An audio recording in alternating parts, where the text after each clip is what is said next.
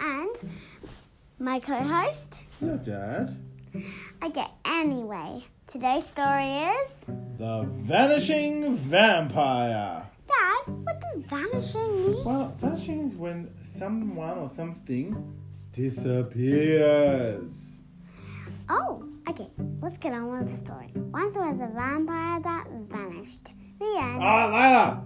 Why do you do that every time? It's ridiculous. Okay, once there was a vampire, it always stayed and never left. One day it decided, I want to leave sometimes. Yeah, just go away. So it vanished every single time someone talked to it.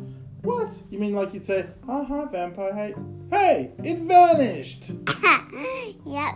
And then everyone decided that they would put it in jail. Bye, guys! Bye-bye.